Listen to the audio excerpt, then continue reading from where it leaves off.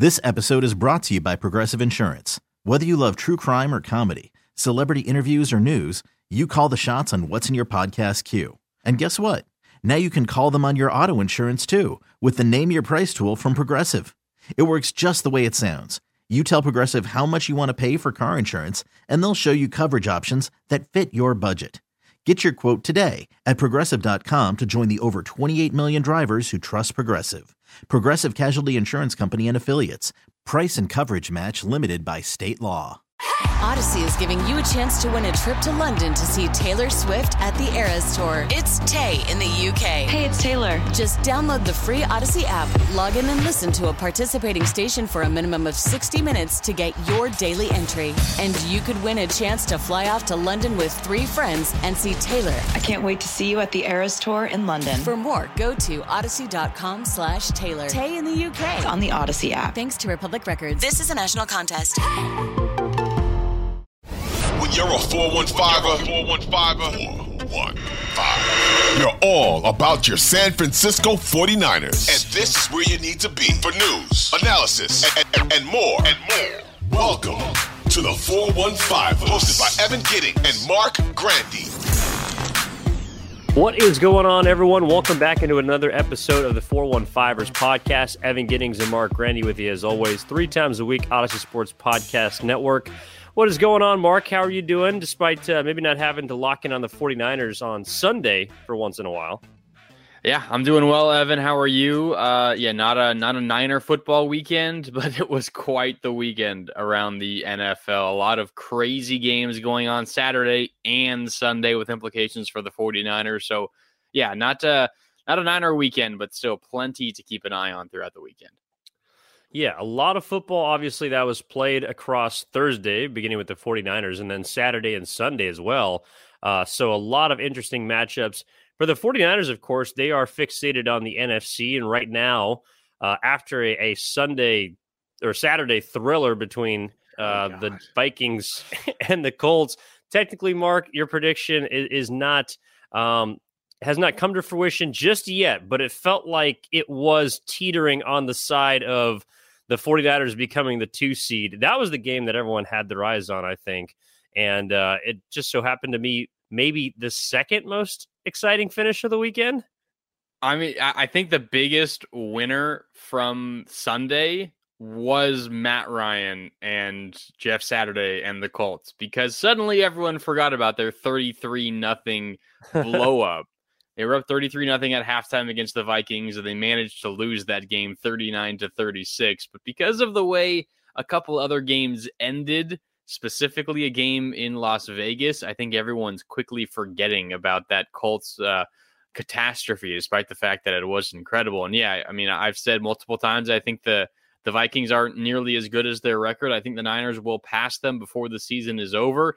They would have done that right now if the Vikings weren't able to come back from 33 points down. The Niners would be the 2 seed in the NFC as it stands right now, but that'll have to wait at least another week. I'm still pretty confident it's going to happen. Niners will have the tiebreaker over the Vikings, so if the Vikings just lose one more game than the Niners the rest of the way, the Niners are your 2 seed in the NFC. So they don't have it under their own power. They need just a little bit of help, but it's still right there for them.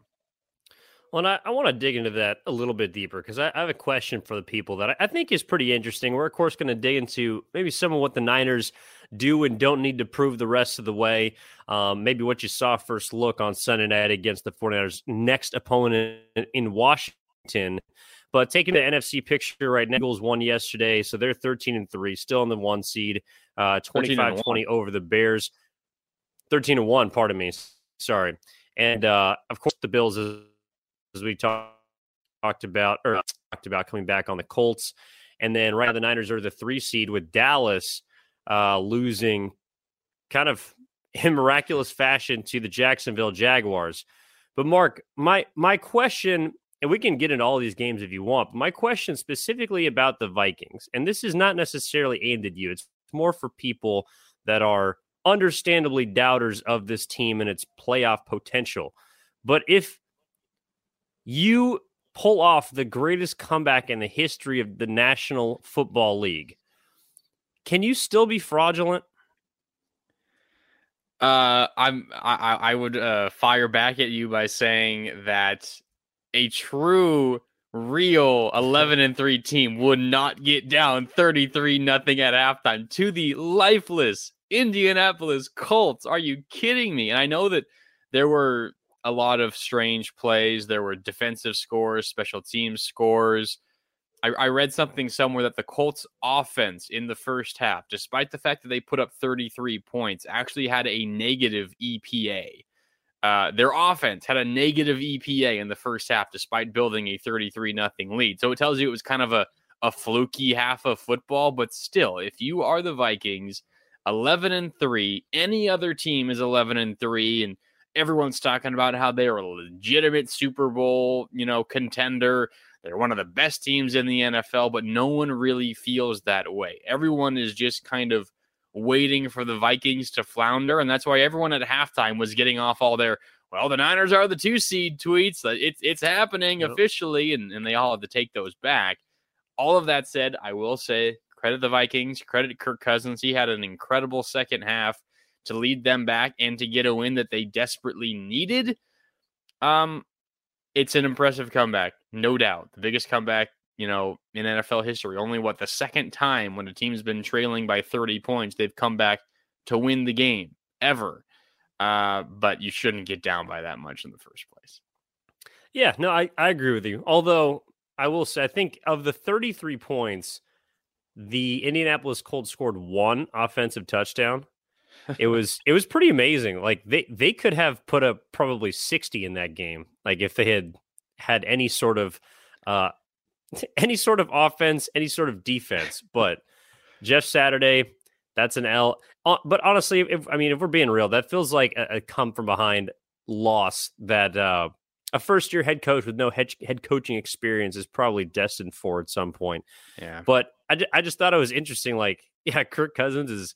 I wouldn't consider him, a captain comeback kid in any sense of the term. And yet this guy's got like 7 game-winning drives this year because the Vikings are constantly coming from behind. And now, Mark, finally this season, they have a positive point differential. Wow, that's big for the Vikings. We'll see how long it lasts. I was curious how this game was going to shake out because it was a Saturday game, standalone game, no other game going on. Shut up, Jeff. It was the first game. True. It was the first game of the 3 on Saturday. So what? Started at 10 or something like that. I think. Yeah, because your text started coming in around noon. Yeah, and then once the comeback happened, I started rooting for my fantasy team only, and not my Niners hopes for the 2 seed. Yes. But I was wondering, is this considered a primetime game? Because primetime Kirk Cousins, as we know, is the worst quarterback in NFL history, and he looked like it in the first half, but second half was not primetime Kirk Cousins. So. Vikings, I don't know how you did it, but you did it. 39-36. You win in overtime.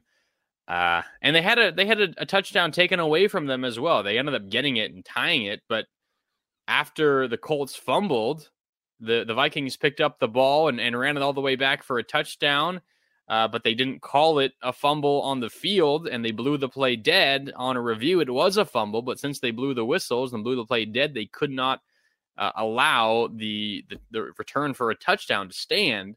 So it looked like the Vikings were going to, get a really tough break, but they ended up scoring anyway and tie the game and force overtime, and they win, and the rest is history. So kudos, Minnesota, for winning a game you should have won. But maybe this is something that kind of wakes them up because you don't often come from behind by 33 to win a game. No, and not often, as you kind of laid out, you fall behind by 33 points in a game. As far as the rest of the NFC teams, again, the Eagles are still at the top. The Cowboys lost to the Jaguars, and that was a thrilling game as well, Mark. I don't know necessarily how it affects how I look at Dallas, though, because honestly, I thought Jacksonville was going to be a lot better than it was, or that it's performed so far this year. But they're kind of a feisty team, and one that is now beginning to heat up with Trevor Lawrence. Like, he threw 4 touchdowns yesterday. And then, of course, the Sunday nightcap game with now the team that the Niners would be playing if the playoffs started today, and the New York Giants beating up on the Washington Commanders. Did you kind of see anything or take anything away from those games as far as, playoff positioning, teams that you did and didn't fear before? Did anything really change at all for you as far as the 49ers are concerned? Specifically about the Giants and Commanders, no, I don't think the Niners are scared of either of them, assuming that's the first round matchup, which is very likely considering Dallas has basically a 2-game edge on the six seeded Giants at the moment. They're relatively locked into the 5, and then it's just a matter of who's 6 and who's 7. Giants, Washington is how it currently stands, then Seattle and Detroit. Detroit suddenly 7-7. The fighting damn Dan Campbells. Don't forget about them. They have a chance to make the playoffs for the first time in a while. But no, I mean, I don't think the Niners should be too scared of the Giants or Washington. That would be a home game in the first round. Even if the Niners get up to the 2 seed, they'll likely, still play one of Giants or Washington. Again, the other opportunities, the other possibilities are Seattle and Detroit. I think with the Niners defense, any of those teams aren't going to be scoring many points against the 49ers. Maybe the one exception is Detroit. They can really put up points. And they are quality defenses, but the Niners get to be at home. And they're going to be, prepping for a game like that for a while, knowing who's their potential opponent. So I didn't really see anything that scares me all too much. The Giants front yesterday really beat up Washington's offensive line. Kayvon Thibodeau, the rookie, was incredible. He had a strip sack that he returned for a touchdown.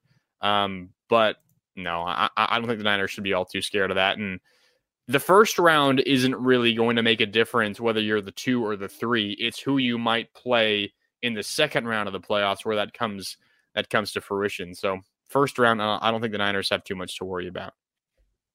Yeah, I did see kind of a running theme throughout some of these games, which is, and not all of them were cold weather games. I mean, we're looking at New York, Detroit, they're outside. We're looking at Philly and Chicago. That's a cold weather game. But I do think we're starting to see, as maybe was previewed a bit on Thursday by the 49ers, just how important the running game becomes at this point in the season, which would be another reason to feel good about San Francisco and its chances to potentially make a deep playoff run. But when it comes to running backs, there were some big days yesterday. And there was also, look, if I'm looking at Philly and Chicago, there are a couple of big running games by quarterbacks. And so I think that's something we're also going to have to keep an eye on when it comes to, look, how are the 49ers going to be matching up, faring, trying to game plan for some of these game wreckers that are in the backfield. Philadelphia, obviously, Jalen Hurts didn't throw the ball all that well, but had 3 rushing scores. Looking around the league, I mean, Detroit and New York, that was a bit more of a slugfest than I think a lot of people who do or don't watch the Lions were kind of accustomed to. The Cowboys do love to run football, to try and take the ball, I think, late, especially out of the hands of Dak Prescott, who was a bit up and down. And that defense, of course, gave up 40 points to a Jacksonville team that I think is pretty good. It's finding its stride, but might be a year away, just depending on how they started. Even teams like the Chiefs, Mark, are really using both of their running backs, Isaac Pacheco, and then Jerick McKinnon had another big day for Kansas City. So it does seem like, whether it be because of the weather has turned, whether because teams are starting to try and play more physically and impose their physicality on opponents, the running game has become, I think, maybe even more prevalent than it was early on this season when we saw the offenses and overall point totals go down. Yeah, I agree with you. And we've talked about this a number of times throughout the season. I remember having conversations about, are the Niners kind of built for postseason football? And I think we had a little bit of a disagreement, but I think we generally both agree that the Niners tend to be better at the things that you usually need to do well in the postseason: run the ball and play defense. And, on the flip side of running the ball, it's being able to stop the run. And recently, the Niners have been really good at that as well. Part of that is because they've built some leads. But you look at the last 3 games, Miami totally got away from the run. Same thing with Tampa Bay. And in Seattle, Kenneth Walker, their fantastic rookie running back, had some success, had one relatively big run, but besides that, did not run the ball all too well either. So, postseason football, as you mentioned, you get in cold weather games, you're playing against really good defenses that limit the passing attack. And for the Niners specifically, you're being led by a rookie quarterback who doesn't have much experience. Throwing the ball might be tough. So you're going to have to lean on your run game, and Niners have been really good at that. And then, of course, on the flip side, limit opponents' run game. And they've been good at that as well. So I think the Niners still a few weeks here before they get into the postseason, but I think the Niners are set up as well as any team in terms of what they're doing well at this moment, which is usually what you need to do well for postseason success. I think they're set up really well heading into the postseason. Yeah, no, I'm with you right there. Odyssey is giving you a chance to win a trip to London to see Taylor Swift at the Eras Tour. It's Tay in the UK. Hey, it's Taylor. Just download the free Odyssey app, log in and listen to a participating station for a minimum of 60 minutes to get your daily entry. And you could win a chance to fly off to London with 3 friends and see Taylor. I can't wait to see you at the Eras Tour in London. For more, go to odyssey.com/Taylor. Tay in the UK. It's on the Odyssey app. Thanks to Republic Records. This is a national contest. This episode is brought to you by Progressive Insurance. Whether you love true crime or comedy, celebrity interviews or news, you call the shots on what's in your podcast queue. And guess what? Now you can call them on your auto insurance too with the Name Your Price tool from Progressive. It works just the way it sounds. You tell Progressive how much you want to pay for car insurance, and they'll show you coverage options that fit your budget. Get your quote today at Progressive.com to join the over 28 million drivers who trust Progressive. Progressive Casualty Insurance Company and Affiliates. Price and coverage match limited by state law.